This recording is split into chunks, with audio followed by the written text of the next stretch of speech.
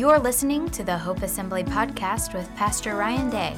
For more information, you can visit us online at hopeassembly.org. Please enjoy this week's sermon. Hey, good morning, church, and happy Resurrection Sunday. I know this situation isn't ideal to be in our homes, worshiping from a distance or from afar, but you know what? We're going to make the best of it. Today is the day that the church celebrates the resurrection of our Lord and Savior, and we're not letting anything get in the way of us doing that. So thank you so much for tuning in, and I hope today that this sermon, this message will touch your heart, maybe inspire you a little bit to live more into the resurrection life that is offered to us, His people.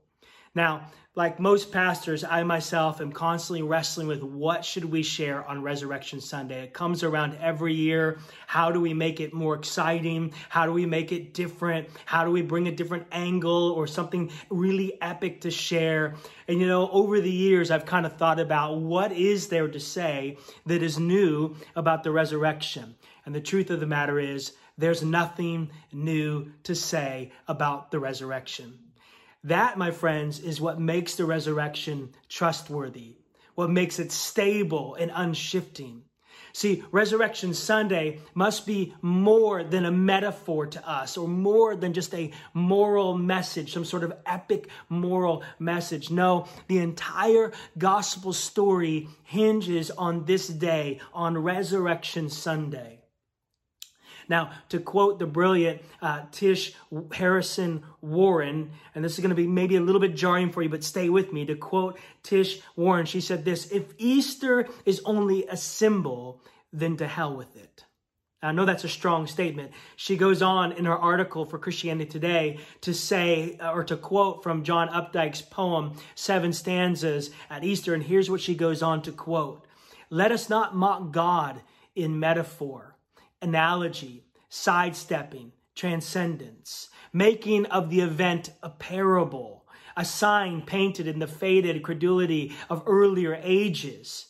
If Jesus' cells disillusion did not reverse, the molecules reknit, the amino acids rekindle, the church will fall."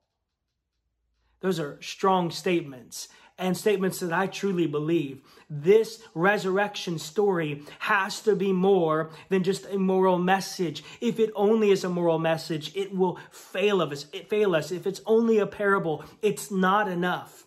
Why does this resurrection story matter? Well, it matters, in short, because we either believe the resurrection or we don't believe the resurrection. There isn't really some sort of middle ground here. If the resurrection is simply just a moral platitude, it holds no hope for our darkest moments. A sort of things are tough now, but they're going to get better motivational poster isn't sufficient, especially not when we're talking about the resurrection. However, if the resurrection is the radical event that we claim it to be, then our response to this phenomenon is paramount. That's kind of what I want to talk to you about today, what I want to share this morning. What should our response be to the resurrection? Now, the answer is complex. It's not simple. Why? Because we are complex people. And so many people will respond differently to this question or even to the resurrection itself. However, there are a few universal responses that we are called to. And these responses, I believe, are first seen in the women who were intent on tending to the body of Jesus that resurrection morning. You heard it earlier as Heather and Josh read from Matthew chapter 28, verses 1 through 9. And I want to talk about that story where the women, Mary Magdalene and Mary of Bethany, head off to tend to the body of Jesus, to anoint the body of Jesus. And think about it for a moment, these women who are on their way, this very particular morning, the very first Resurrection Sunday, it seemed as though that morning, the first Easter Sunday, that none had any expectation of the resurrection. There was no celebration. There were no songs of victory sung. There was no large gatherings together. The world had seemingly moved on as if nothing had happened. but in fact, the entire world had radically shifted. And Mary of Bethany and Mary Magdalene, the faithful ones, the ones who never wavered, they were present at the trial. They were present at the crucifixion of Jesus. They were present at his burial. And now they've come to anoint the dead body of their, quote, Savior, the one that they hoped would be their Messiah. And they fully expected, you have to understand this, they fully expected Jesus to be there, lifeless, his body to be there, lifeless in the tomb. You can imagine with me for a moment, just put yourself in their shoes, the emotional roller coaster that they have gone through over the last week. Think about when we celebrated last week, Palm Sunday, the triumphal entry of Jesus. They were there as the people were shouting, Hosanna in the highest, Hosanna to the Son of David, as they were waving palm branches and coronating a king, it would seem. They were there when Jesus cleansed the temple and turned the tables upside down and chased out the animals and said, my house is to be called a house of prayer and you've turned it into a den of thieves. How dramatic that moment must have been. They were there for his Olivet discourse. They were there when Jesus went up into the upper room with the disciples for the Last Supper. When he broke the bread and he took the cup and he shared, this is my body broken for you. This is the blood of the new covenant. He said, drink this. As often as you eat this and drink this cup, you're proclaiming my death. They were there when Jesus got up from the table and washed the disciples' feet. They were experiencing all of the emotions of this week. They were there when Jesus went with the disciples to the Garden of Gethsemane and asked them to pray. They were there indeed when Judas led the garrison of soldiers into Gethsemane and betrayed Jesus with a kiss. You can imagine their hearts dropping, sinking in their chest as they see Judas, one who had been with them and among them, kissing their Savior in betrayal. And they were there as they led Jesus off. They were there for the trials, multiple trials through the night and into the morning. They were there when where the crowds were yelling, crucify him, crucify him.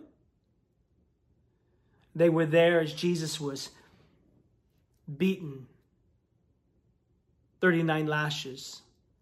They were there as the mocking took place around Jesus. They were there as he traveled up the Via Dolorosa, or the way of grief, the road to Calvary, carrying his own cross. They were there when he stumbled and Simon carried that cross. They were there when they nailed Jesus to the cross and lifted it and dropped it into the ground. They were there as they watched their Messiah, their Savior, convulsing for hours on a cross, bleeding profusely, a crown of thorns beaten into his brow, a makeshift sign above his head, the King of the Jews. They were there when he breathed his last breath. They were there when they took him down off of the cross and placed him in the tomb. They were there in the silence of Saturday, wondering what has happened. And I think too often what happens for us, because we know the story so well and we love a good celebration, that we rush through the emotions of the week looking for Sunday. I had to even challenge my own self. I watched people say this regularly throughout the week. Oh, it's Good Friday, but Sunday's coming. We want to quickly reaffirm everybody that the resurrection is coming, but that is not what these women felt in this moment. They did not feel that Sunday was coming. They did not feel that the resurrection was coming. They had to sit in the silence of Saturday. They had to deal with the emotions of everything they had seen their Savior go through. And now here comes Sunday morning, and it seems as if everybody is forgotten, and yet Mary and Martha, the faithful ones, are on their way. Mary and Mary, the faithful ones, are on their way to the tomb to anoint the body of Jesus. The despair that they felt from Friday into Saturday lingered into Sunday morning. Now, Josh and Heather read earlier Matthew 28, verses 1 through 9. I love how the Message version frames the last part of that text. After Martha and Mary show up to the tomb, there is an earthquake. The stone is rolled away. There's an angel that declares to them, he's not here. He has risen. And then the angel tells them that they're supposed to go ahead to Galilee to tell the disciples. And here's what the Message version says in 8 and 9, verses 8 and 9 of Matthew 28. The women, deep in wonder and full of joy, lost no time in leaving the tomb. They ran to tell the disciples. Then Jesus met them, stopping them in their tracks. Good morning, he said. They fell to their knees, embraced his feet, and worshiped him. There are three things that I see that should be sort of a universal way in which we respond to this idea, this very real event of the resurrection that changed the entire world as we know it. First of all, these women were full of joy. And our response to the resurrection should also be one of great joy. We celebrate today. Today is not a somber day. Today is a day of celebration, a day of shouting, a day of great joy. Why did they have great joy? Well, Jesus, their Messiah, he is now alive. The one that they saw crucified, the one that they saw beaten, the one that they saw laid in the tomb. The tomb has been opened up. The grave has no longer won, and their Savior is alive. The angel says to him, who you're looking for, this Jesus, he is not here. Why? Because he has risen as he said. Jesus had been telling them all along, although none of them seemed to catch it, that he was going to die and that he would indeed be raised on the third day. Matter of fact, in John chapter 16, Jesus tells them, a little while, he says, and you will see me no longer. And again, a little while, and you will see me. He goes on to say, truly, truly, I say to you, you will weep and lament, but the world will rejoice. You will be sorrowful, but your sorrow will turn into joy. He goes on to say, you have sorrow now, but I will see you again, and your hearts will rejoice, and no one, catch this, no one will take your joy from you. Jesus in John 16, before any of this went down, was trying to explain to them, listen, I'm going to go away for a moment and you're going to weep about it. And it seems like the world's going to be rejoicing. All of the powers of the darkness of the universe are going to be rejoicing over my death. You will weep, but only for a little while. And then you will rejoice. And the joy that will come from my resurrection, no one can take that from you.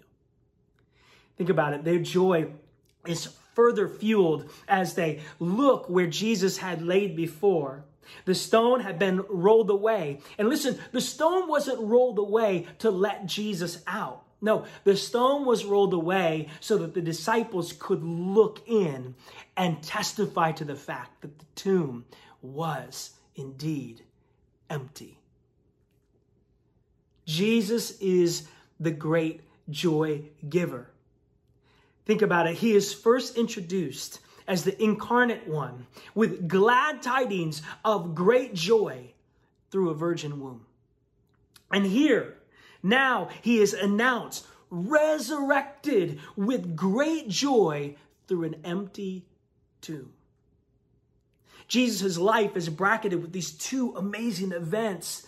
Jesus shows up putting on flesh in the world through a virgin womb, lives his life, is crucified and buried, and yet the other bracket is not that he's buried. The other bracket is that he is resurrected and that it is an empty tomb. A barren womb and an empty tomb, both bringing great joy because Jesus is the King. And here as they look into this empty tomb, what do they see? That death has been defeated. They see that despair has been replaced with this uncontainable joy. We respond with joy because in the resurrection, we see the beginning of God making all things new again. Think about that. I think what Floyd W. Tompkins says, he says, let the resurrection joy lift us from lowliness and weakness and despair to strength and beauty and happiness. The other thing that I see here, not only are they full of joy, but the scripture says that the women were deep in wonder. Excuse me. Deep in wonder. They are met at the tomb by an earthquake and angels.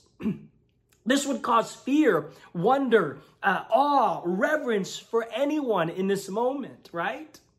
Even the guards, the scripture says, fell down like dead men. They were so caught off guard by the earthquake and the angels and the rolling away of the stone that they essentially passed out. They fell down like they were dead men. Why? Because of great fear and wonder.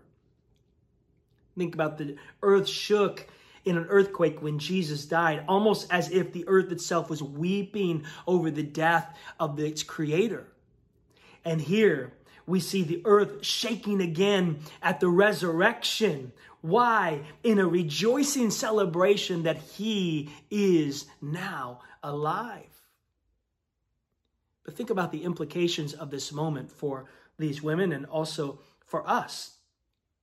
At this moment, the resurrection reality demands a decision. It demands a decision from the women. It demands a decision from us today.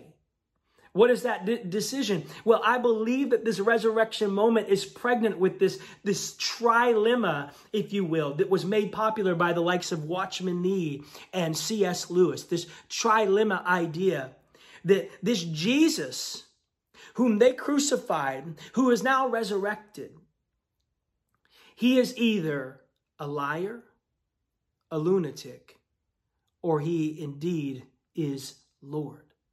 And the reality is the resurrection forces us in some ways to have to choose which one do we believe. Is Jesus a liar? Is Jesus a lunatic? Or is Jesus Lord? And see, I think these women were filled with great wonder, deep in wonder, because they were recognizing in this moment, he is who he said he is. He is Lord. And their hearts were filled with joy, and their hearts were filled with this awesome, reverent wonder, this holy fear that he is who he said he is, the King of Kings and the Lord of Lords. Watchman Nee described this trilemma of liar, lunatic, or Lord like this. He said, first, if he claims to be God and yet in fact is not, he has to be a madman or a lunatic. Second, if he is neither God nor a lunatic, he has to be a liar, deceiving others by this lie. Third, if he is neither of these, neither a liar or a lunatic, he then must be God. Our response to the resurrection should be one of great joy. He lives. He's overcome death, hell, and the grave. And it should also be one of great wonder, of awe and reverence, because he lives, because he has been resurrected from the grave. Everything about the Christian story hinges, everything about the gospel hinges on this moment. And if this moment is true, and I believe that it is, then we have to reconcile with the fact that he then is God.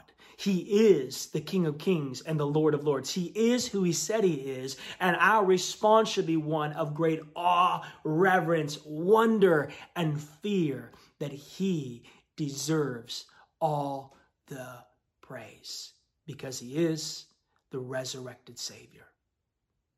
And then the third thing that I see that happens here with these wonderful women. Isn't it a beautiful thing that God chooses to tell his story, the first moments of the resurrection story, through these beautiful women who are filled with joy and wonder? And they run on ahead to go tell the disciples, and Jesus meets them on the path, and he says to them, "Good morning." I love that. He says, "Good morning" to them, and what do? The scripture says that they fell down, that they embraced his feet, and that they worshiped him. They fell down and they worshiped him. What is the other option in this moment if you believe Jesus to be Lord? What is the other option than to fall down, to cling to him, and to worship him? If indeed we're filled with great joy because he's conquered death, hell, and the grave. If indeed we're filled with deep wonder, reverence, awe, and fear because he said he is, because who he said he is who he is, that he is alive now because he is Lord and Savior. What other options do we have except to fall down and worship him?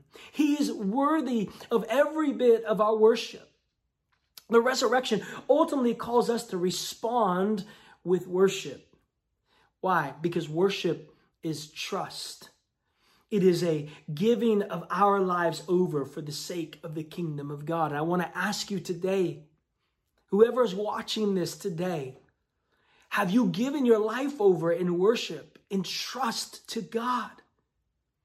If you believe the resurrection to be true, if you believe it to be more than just some moral platitude, some sort of nice story that we tell once a year, if you believe this event to be a real life event, then it calls us to worship. It calls us to lay down our lives and trust him as the one true living God.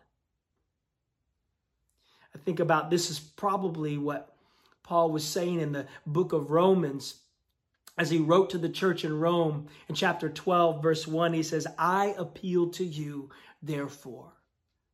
You have to read all the 11 chapters before to get the therefore. He's been talking about the kingdom of God. He's been talking about Jesus. He's been talking about the gospel story. He says, taking in consideration everything that I've shared with you up to this point, I want to appeal to you by the mercies of God that you would present your bodies as a living sacrifice, holy and acceptable to God.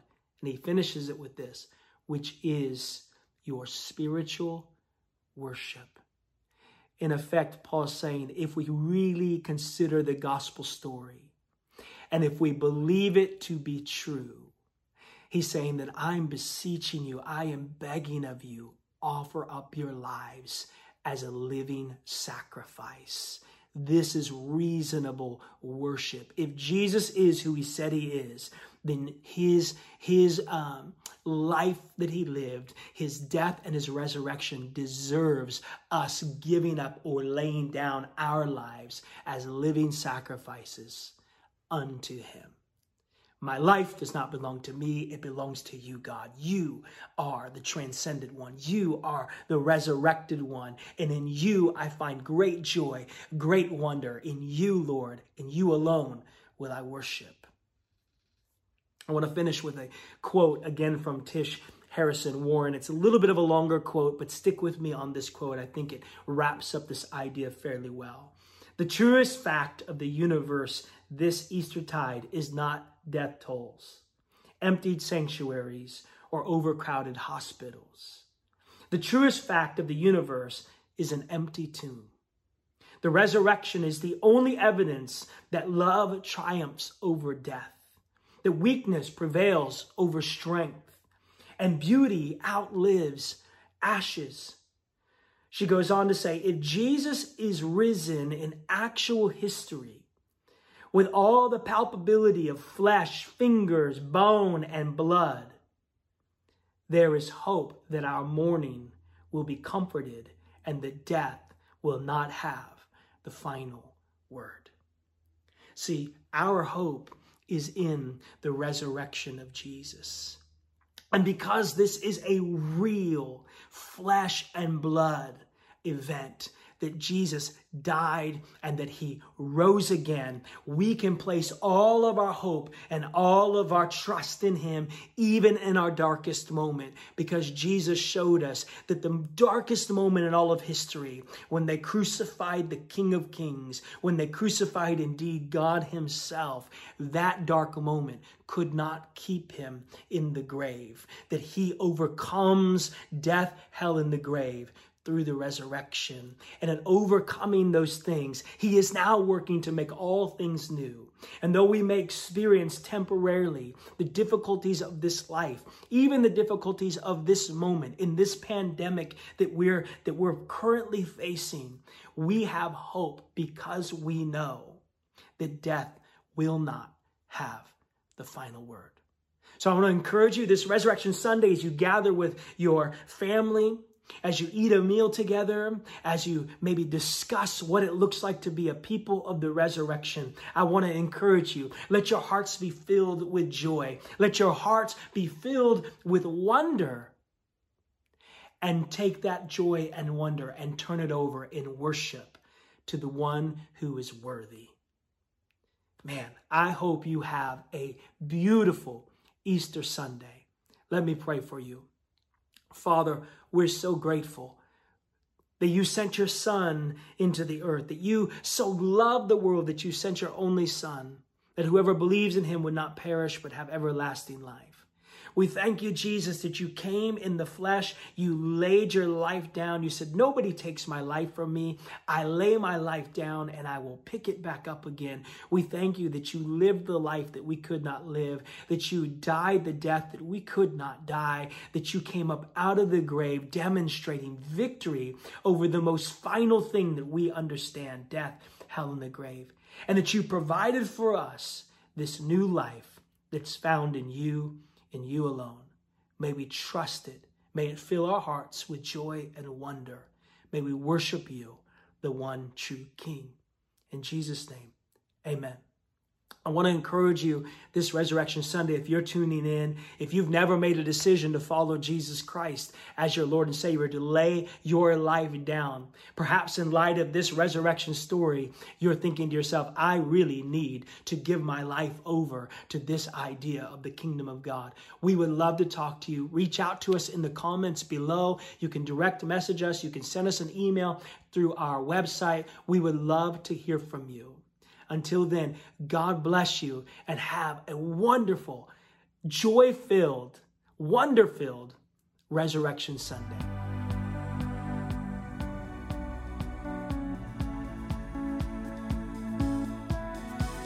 Thank you for listening.